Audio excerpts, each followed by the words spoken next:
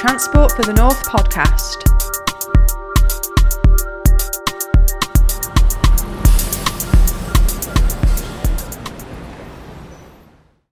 Hello and welcome to the Transport for the North podcast. I'm your host Gemma, and as usual I'm joined by my colleague Stephen. Hi Stephen, how are you? Hi Gemma, I'm very well, thank you.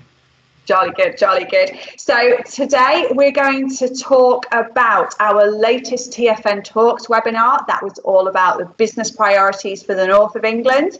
We're going to hear from Henri Murison. He's the director of the Northern Powerhouse Partnership, and we're going to take a look ahead to the next few months in government and what's going to be going on now that Parliament is about to return, all the business that we can expect through to the end of the year.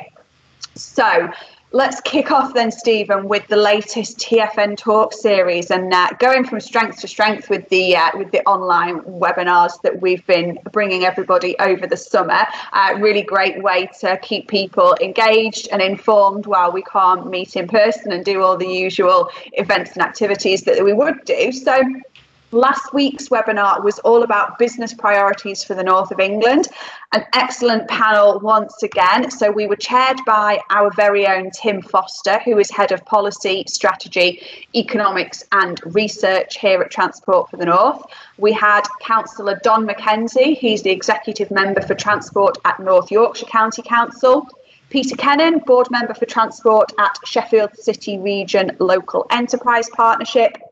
Emma Degg, who is the Chief Executive of the North West Business Leadership Team, and Miranda Barker, Chief Executive of East Lancashire Chamber of Commerce.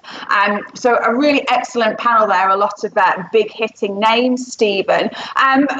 Give us we're going to hear some of the clips and some of the comments, and we'll talk about a few of the key points. But just set up the scene for us. Business priorities for the North of England. Why are we talking about this? Why now? Yeah, so I mean, business priorities have always been fundamental to what Transport for the North does. I think way back in 2016, one of the first documents Transport for the North commissioned was the Northern Paris Independent Economic Review. So that looked at all of the different capabilities of the North and essentially kind of demonstrating how you make transport a means to an end. And that was where people have probably heard, there's the 100 billion extra GVA and 850,000 jobs. And that's essentially where that figure came from, was figuring out, if you connected the region in the right way, this is what you get. And that was underpinned by the priorities for business. And a lot of that came from our local enterprise partnerships, which, Peter's representing on our board now from the Sheffield City Region perspective. So I think it's always been a fundamental part of what we're doing. It's always been a common thread. But I think what we were quite keen to understand was, obviously with COVID-19, has that really changed any of the priorities? Have things moved on since the Northern Paris Independent Economic Review? And, what do they want to see going forward? What are the priorities for business, essentially? And I think, you'll hear some of the clips now, but I think one of the big things that they wanted to emphasise was they wanted some kind of like long-term stability. They wanted to understand what was coming up and when, so that they can have the confidence to invest. And I think it's understandable that that's difficult to predict. There's a recognition that, a lot of the short-term asks are very important, and they will, potentially shape the long-term priorities in terms of how we're going to deliver them. But the actual ultimate long-term priorities remain essentially very, very much the same as they always have been. It's about better connections from a transport perspective, but also looking at broadband from a digital connectivity perspective, etc. So yeah, it was a really interesting discussion. I think one of the better discussions that we've had. Fantastic. So we'll hear a few of those comments now, including Cllr Don MacKenzie. In particular, he was talking about the need to improve east-west connectivity. Of course, he is in North Yorkshire, so quite a rural area on the whole, and actually sometimes moving across can be quite the challenge, and we know that's a challenge for the whole region as well. In a similar vein, Peter Kennan talked about the need for an integrated transport network, again looking at rural connectivity in particular. So let's hear some of those comments now.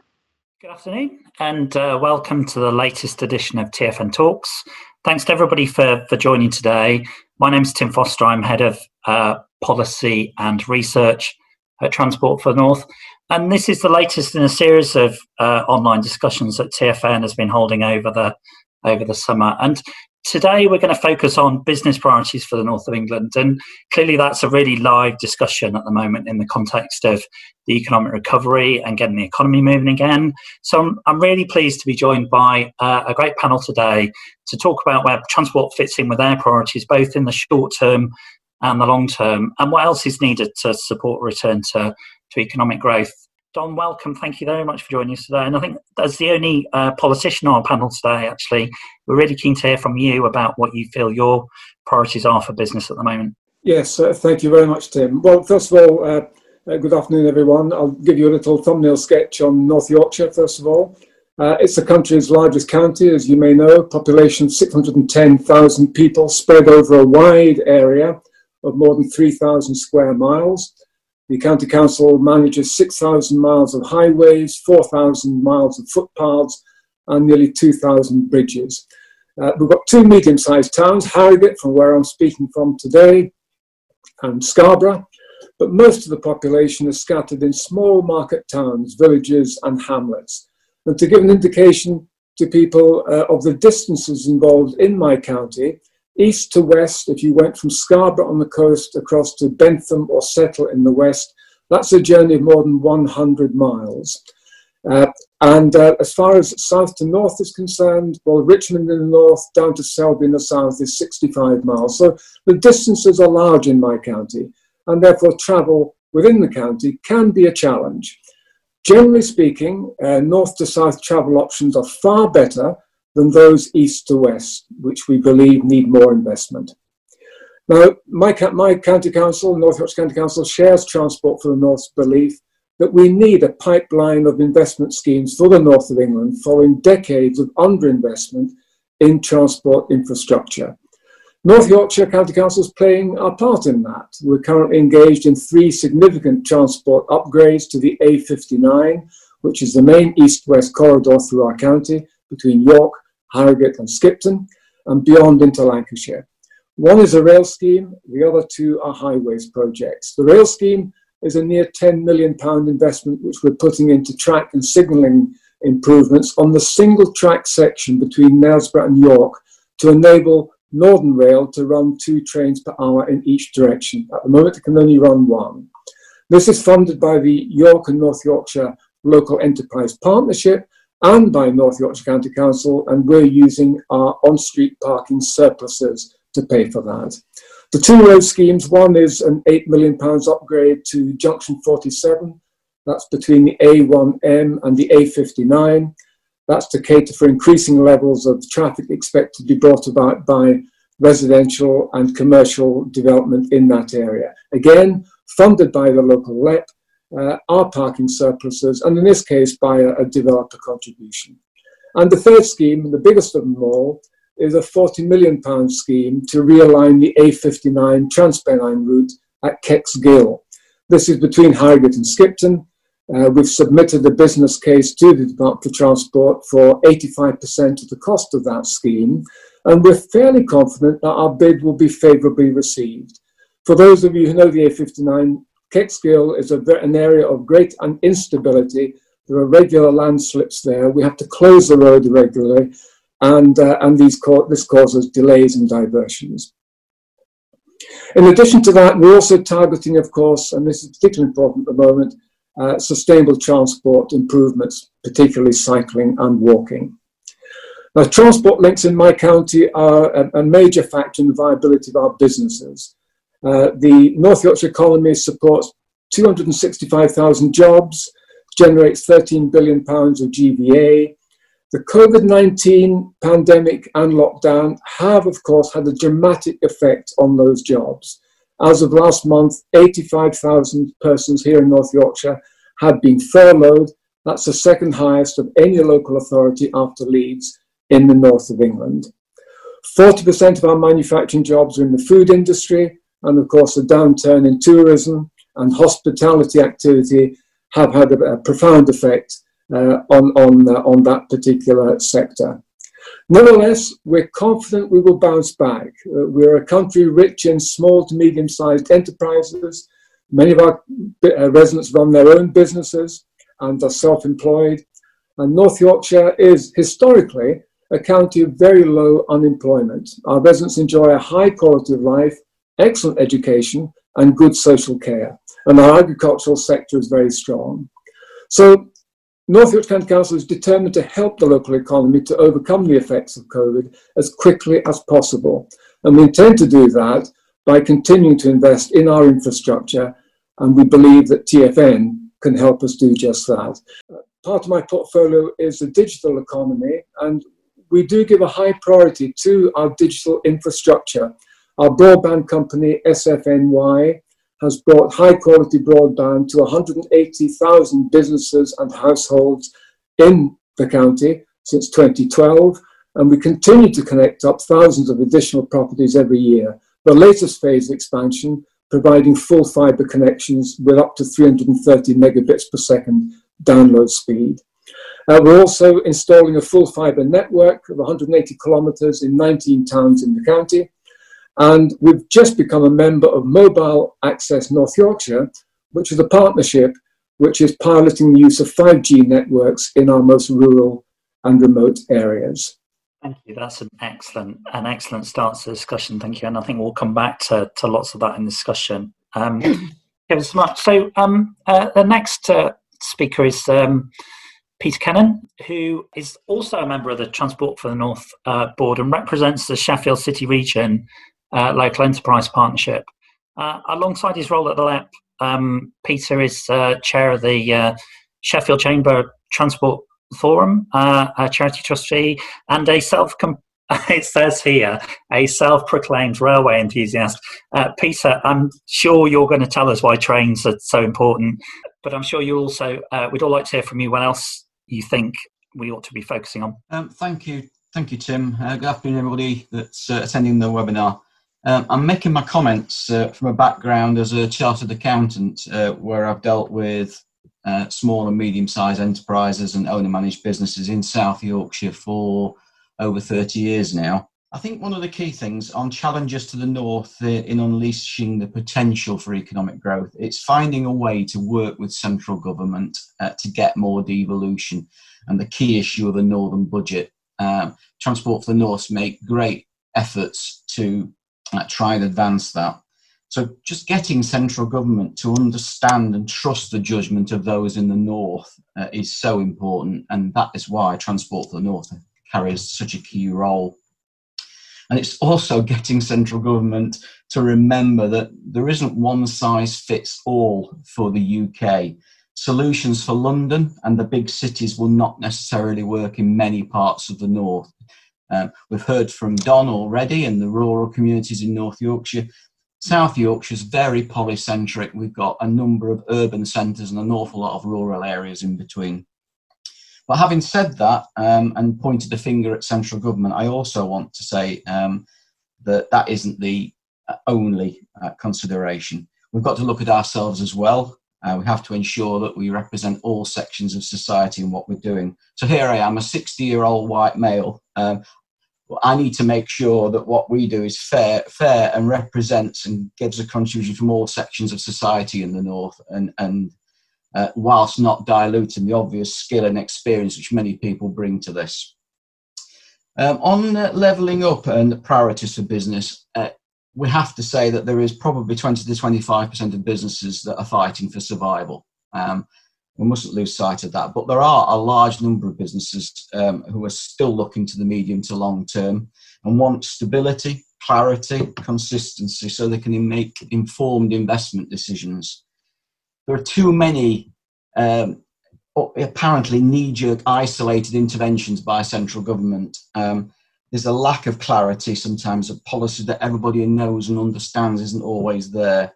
And consistency, this idea of bidding for funding so that you get patchy, almost a patchwork of investment across the north because somebody's been successful and somewhere else hasn't. If you took EV charging as an example of that. Priorities for rural areas in South Yorkshire, as in North Yorkshire, very, very important. I've attended a lot of DFT sessions where cycling has dominated the agenda. E-cargo bikes have been a key consideration.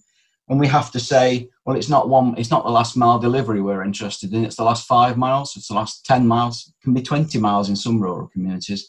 Bus services are absolutely key in rural areas, and delivery vans, which at the moment means generally diesel, are critical too, as is better IT connectivity. And I think the integrated rail plan for the North and Midlands, which we're all working on so hard at TFN and elsewhere, being put together by the National Infrastructure Commission, must recognise that there is one network.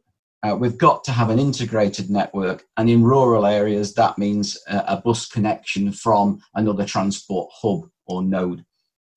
And just finally, in the time available, just a word about business priorities. I think short term, undoubtedly, there's been a shift away from emphasis on transport to digital infrastructure.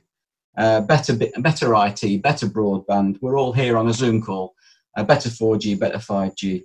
Will that persist?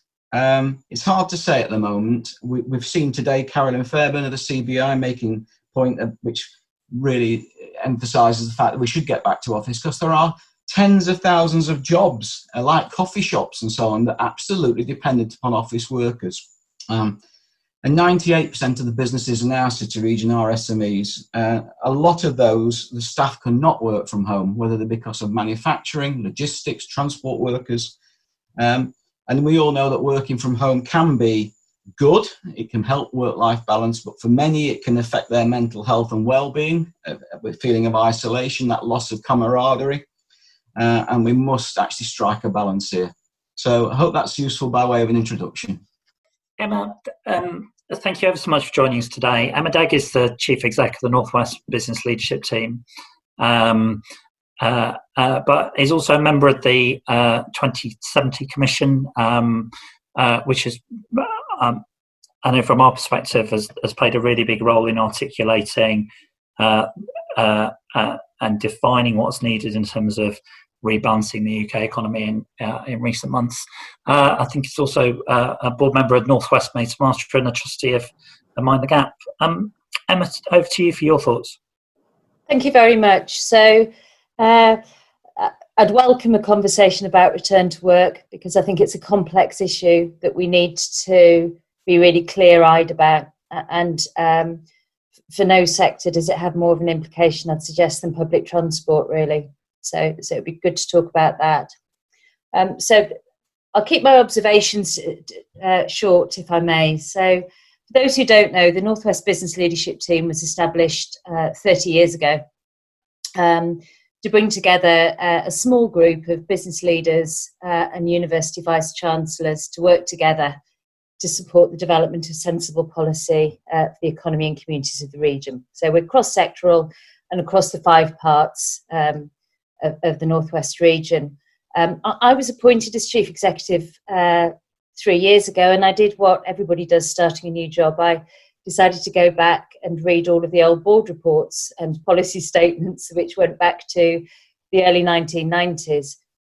What was striking about that was how little had changed, actually. Yes, some things had, the impact of digital and so on, but actually skills, east-west links in terms of transport, the importance of agglomeration and connecting communities was there as well, and we're 30 years on.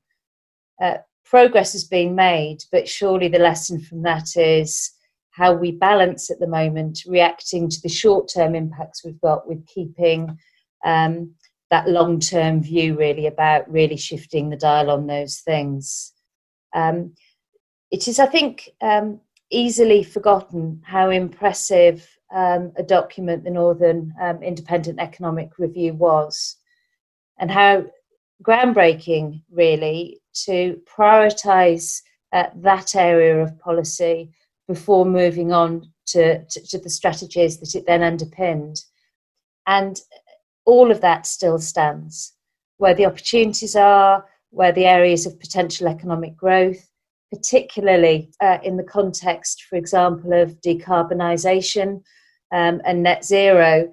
So we do need to make sure that in all of the turmoil at the moment that we keep focusing on those things and make sure that some of the short-term decisions that need to be taken now don't end up having a long-term impact. And I guess return to work and return to offices is pretty key as part of that. At the beginning of this process, I drew up a plan which had dealing with the short-term impact of COVID and then recovery, which of course was completely wrong, because the truth is we've got to be doing both of those things at the same time. And for business, large or small, that continues to be the complexity and the challenge.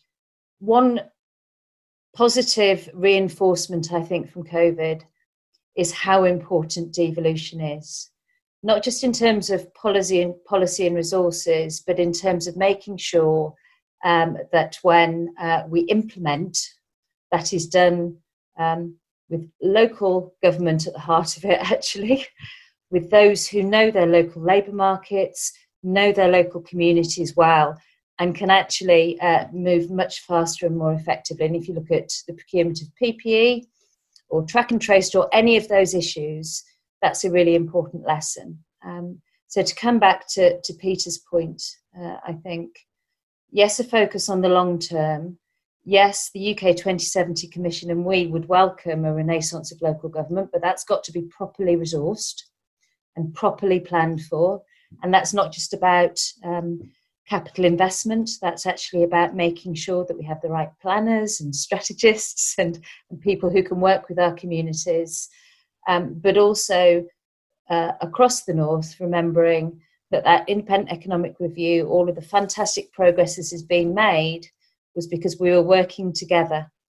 And if we fall into the trap of bidding against each other and actually allowing that really important partnership to fragment, then we're going to be very poorly served. And finally, Miranda Barker, again, thank you ever so much for joining us today. Miranda, as people may know, is Chief Exec of the East Lancashire Chamber of Commerce, which represents its members in the wider East Lancashire business community. Miranda, I guess as much of North Lancashire is one of those areas with lots of untapped potential, but also with a number of world-leading businesses that clearly are right at the forefront of challenges in terms of kind of getting back to normal. What impact do you think that COVID has had on priorities for your area? Yeah, no, you're absolutely right. Thank you for having me. It's nice to see you all. And you're absolutely right. When I summarise East Lancashire, and I have to describe where it is when I talk to people, I say it stretches from British Aerospace just to the east of Preston, across to Rolls-Royce just to the west of Yorkshire.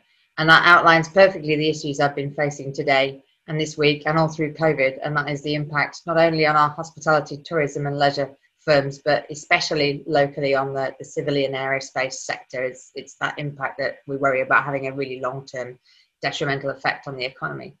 To give you a little idea, first of all, about East Lancs, beyond that, it is a really heavily manufacturing orientated sector area. So you're looking at automotive, aerospace, low carbon and energy, health manufacturing, food manufacturing, and therefore consequently a huge amount of importing and exporting going along, all of which relies on us being able to move goods.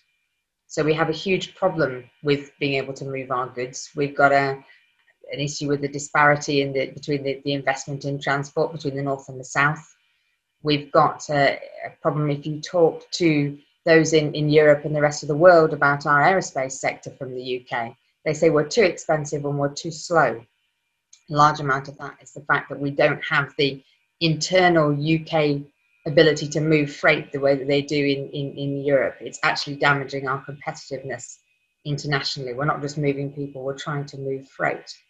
In terms of how are we being affected by COVID, you've not only got the aerospace impact, you've got quite a mixed picture going on.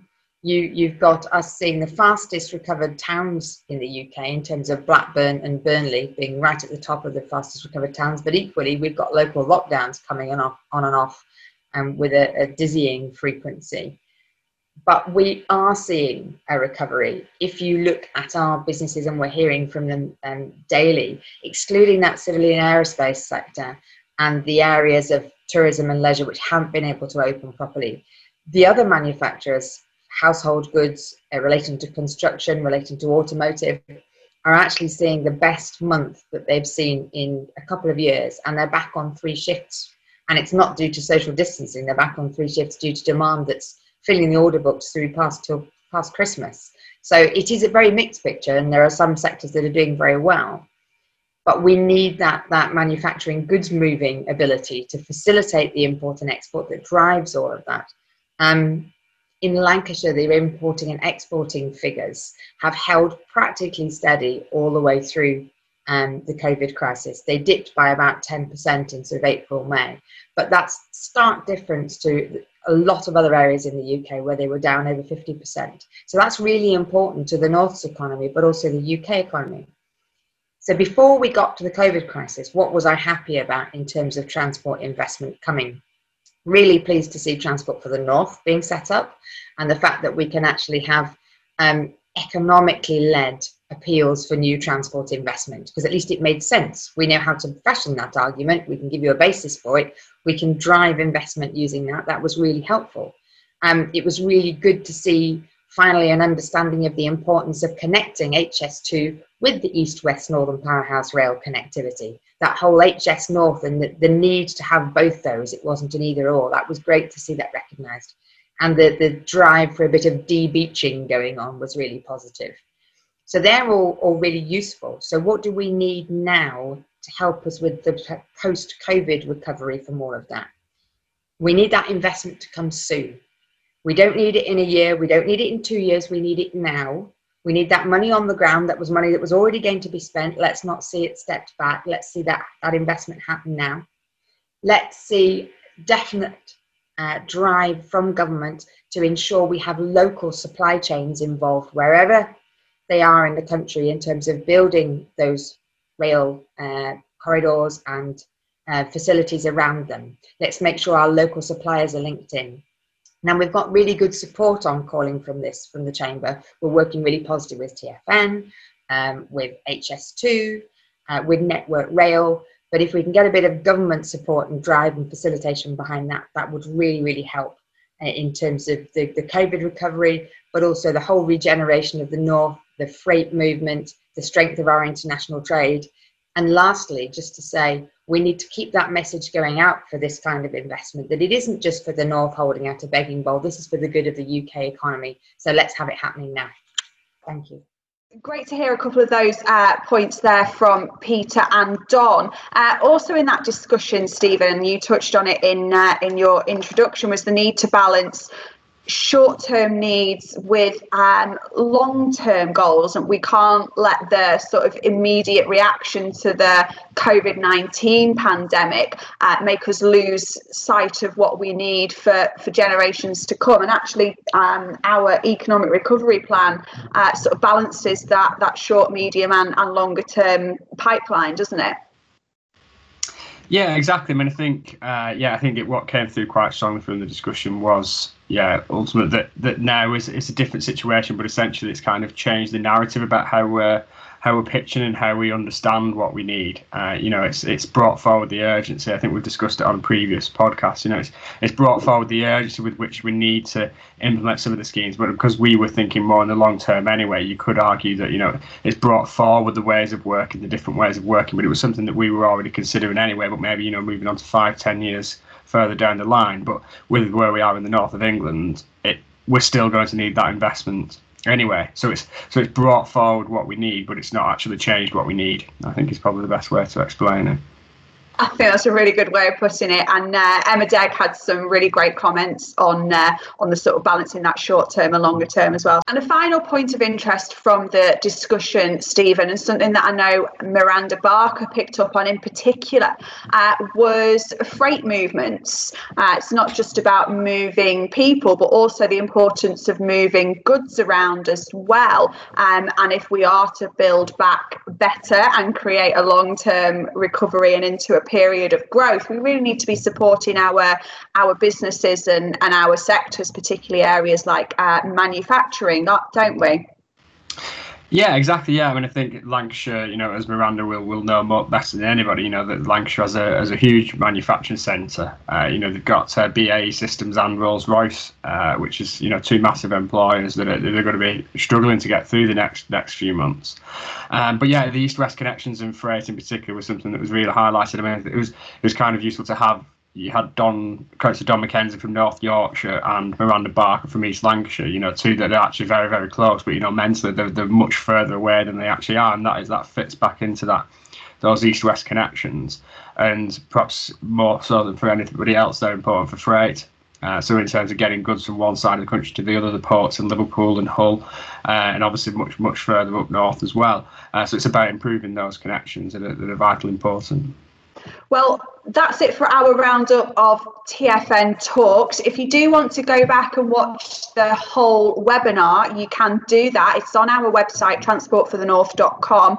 There's a page dedicated to TFN Talks, so you'll be able to watch back the business priorities episode as well as all the previous ones as well. So do go and have a watch, and don't forget to keep an eye out on that page as well and sign up to All Points North, and we'll let you know about the next TFN Talks sessions. They are continuing. It's been a great way to get people together and to host these discussions while we can't do them in person. So we'll bring you more of those, so stay tuned for them.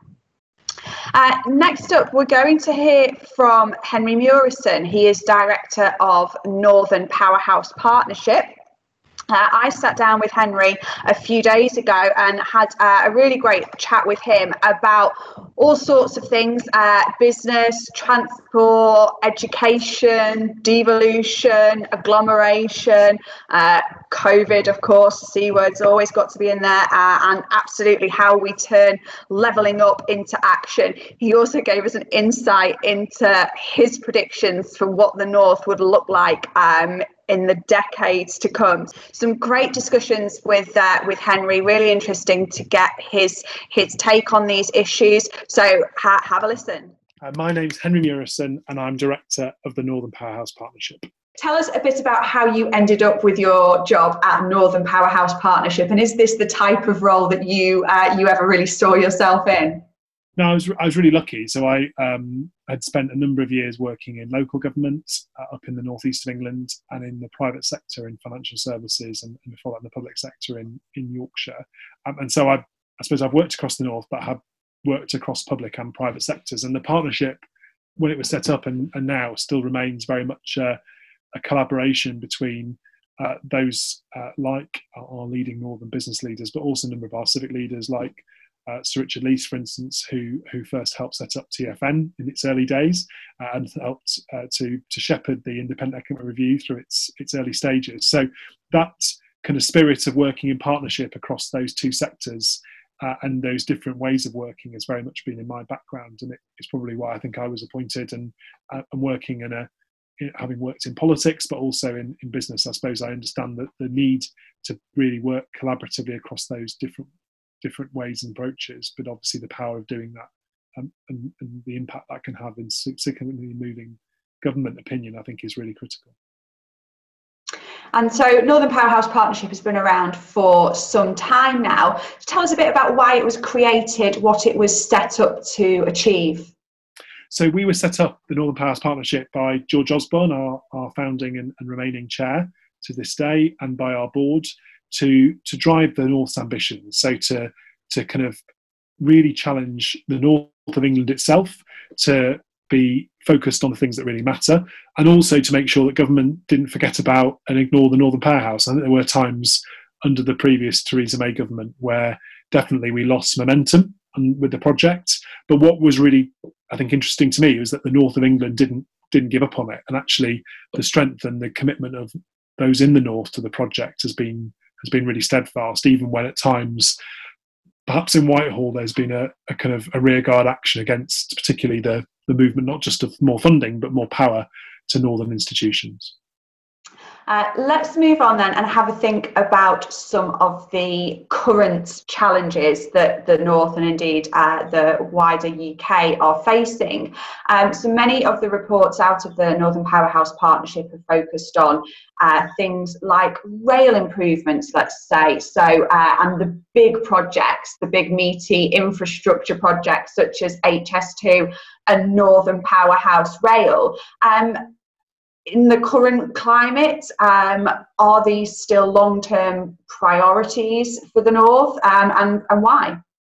So I think what's really important, isn't it, is that clearly we're in the middle of a pandemic, and so travel patterns have changed somewhat. I think what you can't do is base your economic and infrastructure policy on an event which is time sensitive. So we're going to get past COVID-19 and then we're going to want to be able to move on as a society. I think what's really interesting is how much people have missed co-presence. I don't think people miss traditional commuting, if I'm honest. And I don't think that's something we need to be particularly worried about losing. I think a more flexible approach to when people need to be in certain places, I think, is very valuable.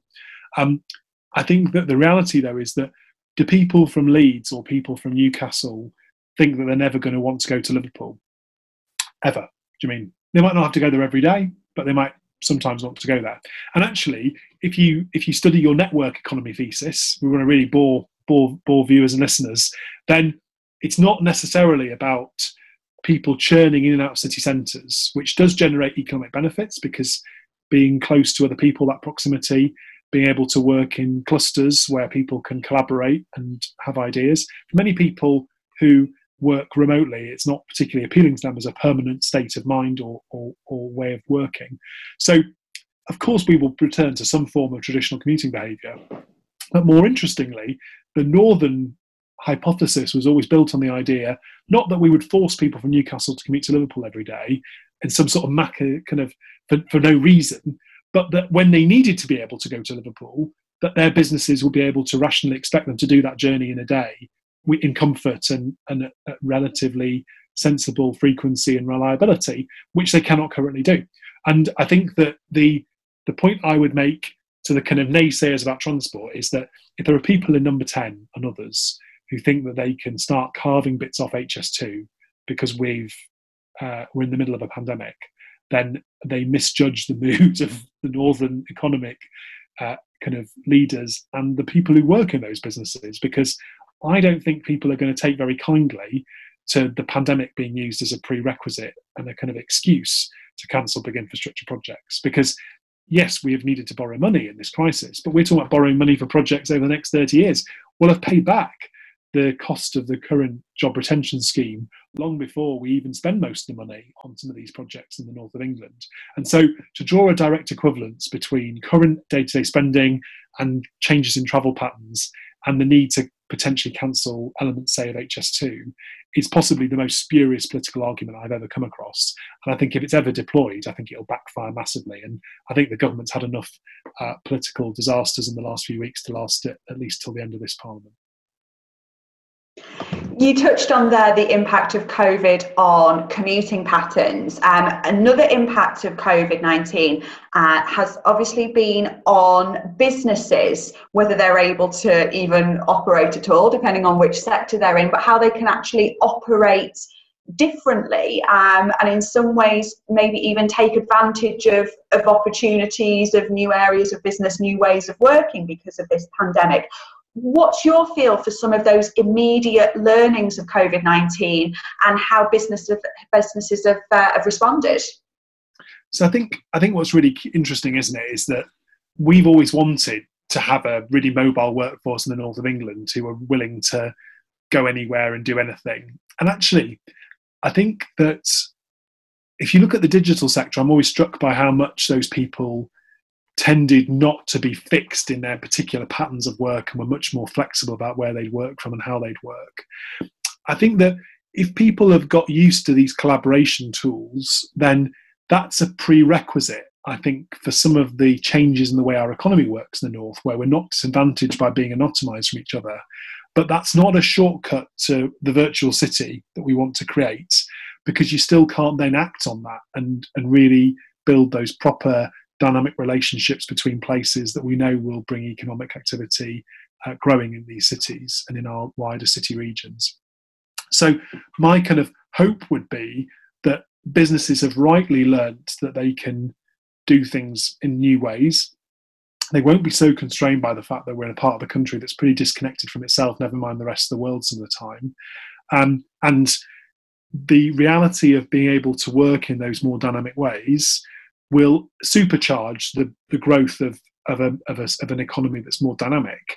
But it will probably shorten the time horizon for when we need some of these interventions to start bringing benefits. So all the government's rightful focus on accelerating the delivery of projects, I think, needs to not just be applied to what we might call some of the easy wins, but also to building new significant pieces of infrastructure, and also seeing that as part of a phased approach. This is why I think the work that TfN Strategy Director has done, developing and shepherding through your response to the integrated rail plan, is so key, because the reality is it is not a choice between incremental improvement and big ticket items, because every big ticket goal has a series of small steps to achieve it.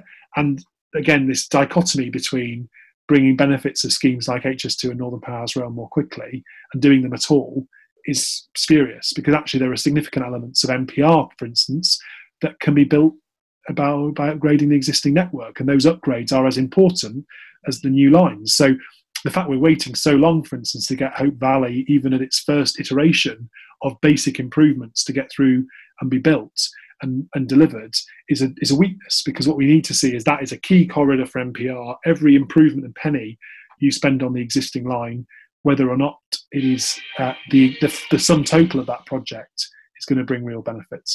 Let's talk a little bit about education, something that's obviously high up on the Northern Powerhouse Partnership agenda, been a hot topic in recent days and weeks with the A-level, GCSE and BTEC results sagas, let's say. You've given evidence to the Education Select Committee based on some of the reports of Northern Powerhouse Partnership. Why is education so important? And tell us a little bit about your work in that area. So I think the key point is that education and skills together are probably even more important than transport. And that is in no way to denigrate transport and its importance to the northern economy. But if all you do is improve the transport connections, and we have big gaps in our skill levels, even in the prime capabilities against the average nationally, all you're doing is helping people to leave places that are less economically successful and go to places that are more successful, and then leave greater skills deficits behind them for those businesses that remain in those places. So it's not a sustainable strategy. And so I think our particular focus, and why we are so keen to talk about it in such depth, is that it does really matter if you're going to drive up productivity. And I think that particularly in education, we've done significant work, and this week on Wednesday there was new work published by the Education Policy Institute, which very much backs up what we've been saying about education in the north, and recognises the particular concentration of schools that teach the most disadvantaged kids. Because it's not that somehow there's something wrong, particularly with northern schools. In fact, many northern schools, based on the intakes they get from our Fairer Schools Index, which we published with colleagues like Dr. George Leckie from Bristol University, demonstrate that actually schools, if you compare them based on accounting for their intake, a lot of schools in the north get much better results than many down south, and particularly in progress made from 11 to 16, because there are various ethnic and social groups, including white working class girls and boys from the most disadvantaged backgrounds, who do worse on average, significantly worse across England, wherever they live. So what we need to do is close the disadvantage gap in education across the country. But the way you do that is by closing the gap in the north, because that's where most of it numerically exists. The schools with the highest number of long-term disadvantaged kids, 2/3 of them are in the north, the rest of them are basically in the West Midlands. So you need to take a place-based approach, and that's why it's so important that we develop and support our opportunity areas, develop them further. And I think that those are the key opportunities that we need to really focus on. We have been in this pandemic now for coming up on 6 months or so, certainly in sort of lockdown and those restrictions that have been placed on the economy, on businesses, on our way of life. Get a sense now that we're looking more towards immediate recovery at the moment. Transport for the North are looking at the economic recovery plan. There's much more talk now about levelling up, about building back better. What would you say are the priorities over the next 12 months to ensure that we can get back to that period of growth again in the future? And exactly as you've outlined, we need to take a really considered approach to the recovery, because we're not going to have two loads of money. We're not going to have the chance to deal with COVID-19's economic hangover and then also start levelling up afterwards. And the Chancellor, from the very beginning of his kind of reflections on this crisis, has been really clear that he sees levelling up as being integral to the government's recovery strategy. And I think that's exactly right. So we've published sort of some very clear kind of proposals as the partnership, making very clear what a kind of levelling up plan for the North would look like. I think as we approach the comprehensive spending review, we'll be making sure that those things are turned into action, because I think that it's not enough for the government to talk about levelling up. It actually has to do the things that are going to have a credible economic impact. We've also looked, I think, at how more powers and funding through devolution, so particularly using gain share, which is the kind of really increasing local investment potential to mirror the ability of government to invest alongside key revenue streams and income streams, such as really the way that the National Infrastructure Commission has suggested that local transport funding should be dealt with. So rather than places having to bid, actually having a proper budget, not just for transport, but for housing and wider infrastructure that is really on a long-term basis held outside of Whitehall, because it makes no sense for those policy levers to sit in Whitehall. So those are all things that create jobs now. So it isn't about doing things all from the centre, because that is going to take too long. And I think if anyone thought that you could do a recovery from the centre, we need to look at the lack of ambition and scale in the initial fund for shovel-ready projects, which, to be honest, was not the most ambitious aspiration set of projects, and they reflected simply a distribution of taking some money and spreading it evenly like jam across the country. And the problem with jam spreading is it doesn't yield significant results. You have to really focus investment, and the way to focus investment is to empower those who know their places best. And that really is our metro mayors and the new mayors that we're electing and creating through new deals, and our subnational transport bodies, including Transport for the North, because in areas, for instance, like Highways England investment, I really question why the oversight and policy for that is done from Whitehall, when in reality these are roads built between places in the north of England, improved between places in the north of England. Why shouldn't Transport for the North have the capability and the function for making sure that investment achieves value for money? Because what we want to see is a multimodal transport system that can meet our economic aspirations. At the moment, we don't have the levers to pull. We have the plan, but we don't yet have the levers to pull to actually be able to build those interventions that we need. Let's look a little bit further ahead then, and a little bit more general, if I may, to the longer term aspirations and opportunities. And I want to come back a little bit to our earlier point about education and young people. You made a really interesting point that, you know, too often they just filter out of the north because the opportunities aren't here, and then they'll never come back, and they'll go off and do amazing things elsewhere, and that's a real loss to our region. You've put a lot of effort into working with young people, even doing conferences specifically focused around future generations. How important is it that we engage with, empower, educate young people today? So I think we focus on those areas we think where we're going to get the biggest impact in the north, and that's why we're particularly interested in those that are looking to retrain and those that are wanting to enter jobs for the first time. And so I think that our focus on particularly apprenticeships, but also other vocational educational routes, is based on the fact that we know that work-based learning will be critical to us achieving our skills aspirations and achieving the type of skills system that we need. I think I would really focus that the opportunities that are currently available today to young people here in the north are significant, but we could do a lot more. And for those that are already in work, we need to be able to help them retrain to be prepared for the next industrial revolution and to be ready in terms of being able to contribute. Another really important area for people and businesses right across the North and the UK as a whole is around foreign investment, trade routes, goods coming in and out, massively important.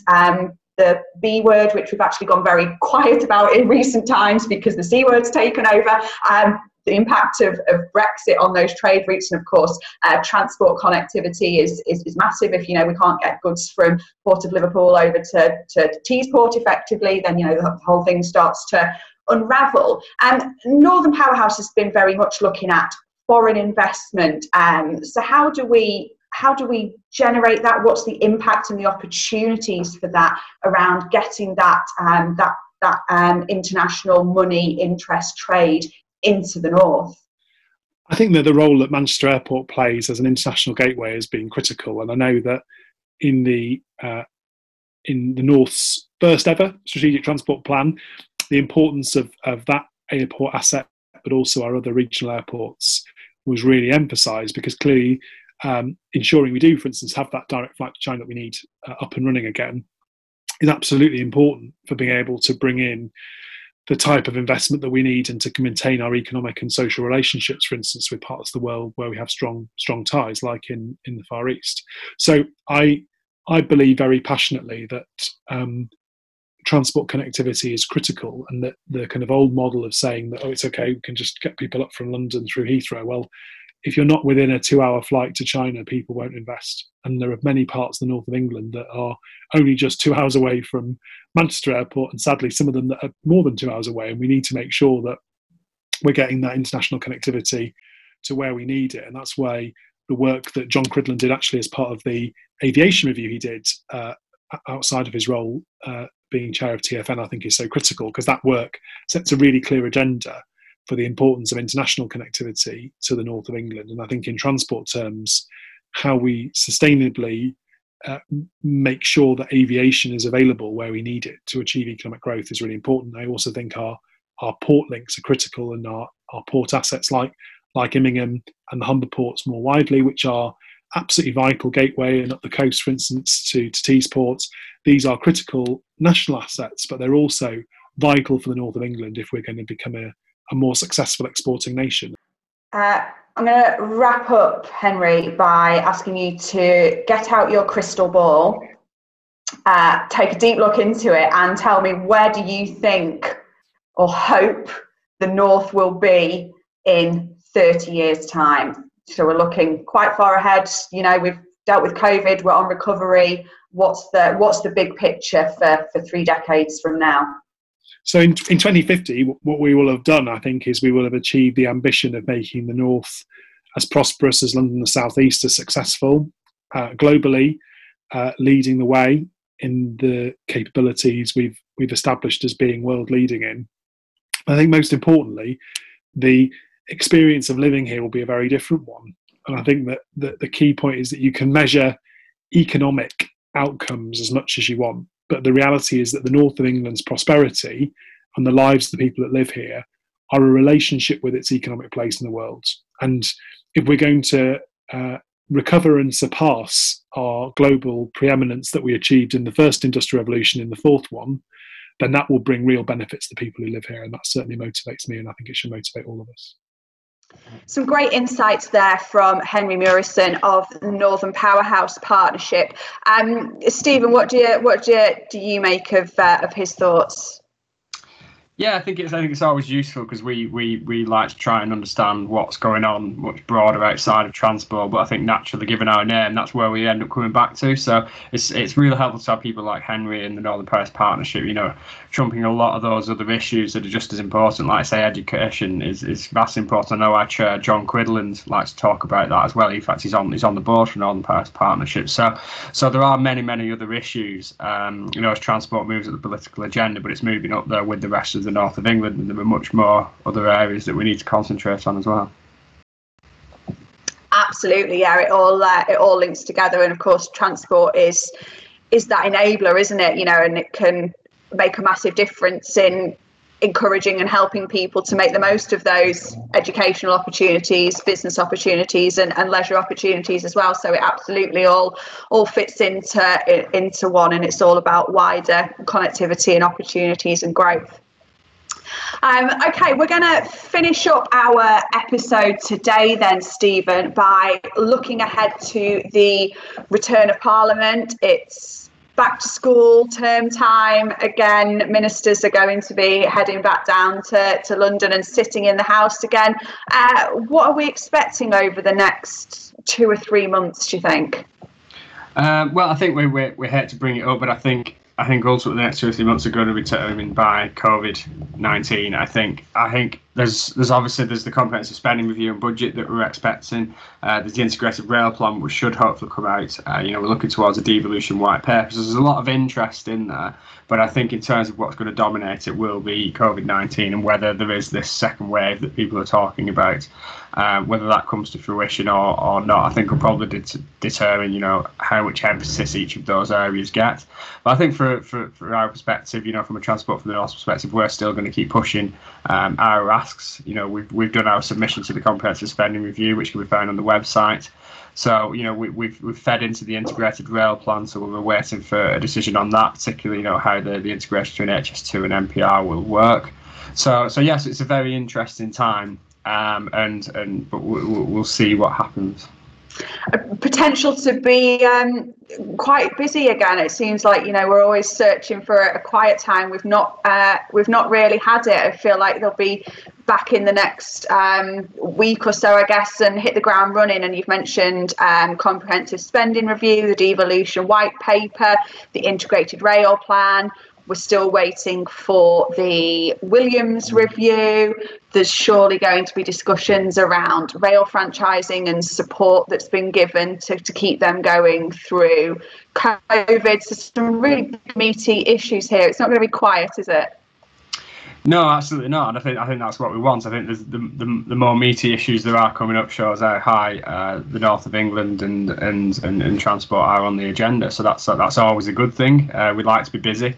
The busier we are tends to imply that things are happening or getting the process of it happening. So the faster the better. Yeah. Absolutely, yeah. Time to level up and build back better, and let's get these things in motion. We're of course also looking towards the first meeting of the Northern Transport Acceleration Council, which is to take place this month, and also the acceleration unit that's been set up is going to be in place this month as well. And both of those things aimed at really speeding up the delivery of transport projects, which is only going to get the thumbs up from Transport for the North, isn't it? We've been talking about projects like Castlefield, like Transpennine route upgrade for many years now. So we're all for getting spades in the ground and getting things done, aren't we? Yeah, absolutely. I think it's embodied by the economic recovery plan that we've submitted as well. I think like I said, there are schemes now that are on the agenda that we've been pushing for a long time. And they're up there, and we've submitted our plan on that's not just from us, Transport for the North. That was developed with all of our partners. So we as the North of England have set forward what our priorities are, what we think can be done in the short term to get things moving. So we look forward to seeing what they've got to say about those. Absolutely. Well, we'll be keeping a close eye on everything that's going on, and we will bring you the updates every week in this podcast. Thanks ever so much, Stephen, for joining me today. It's a pleasure to have your company and your insights as always. Don't forget, you can stay up to date with all things Transport for the North by subscribing to All Points North, our weekly newsletter. There's a box where you put your email address on at the bottom of our webpage. You can find us on Twitter, on Instagram, on Facebook, and on LinkedIn. You'll find the podcasts on Spotify and SoundCloud if you want to go back and listen to any previous episodes. And you will also find details of our TFN talk sessions and our upcoming board meetings as well on the calendar section of our website.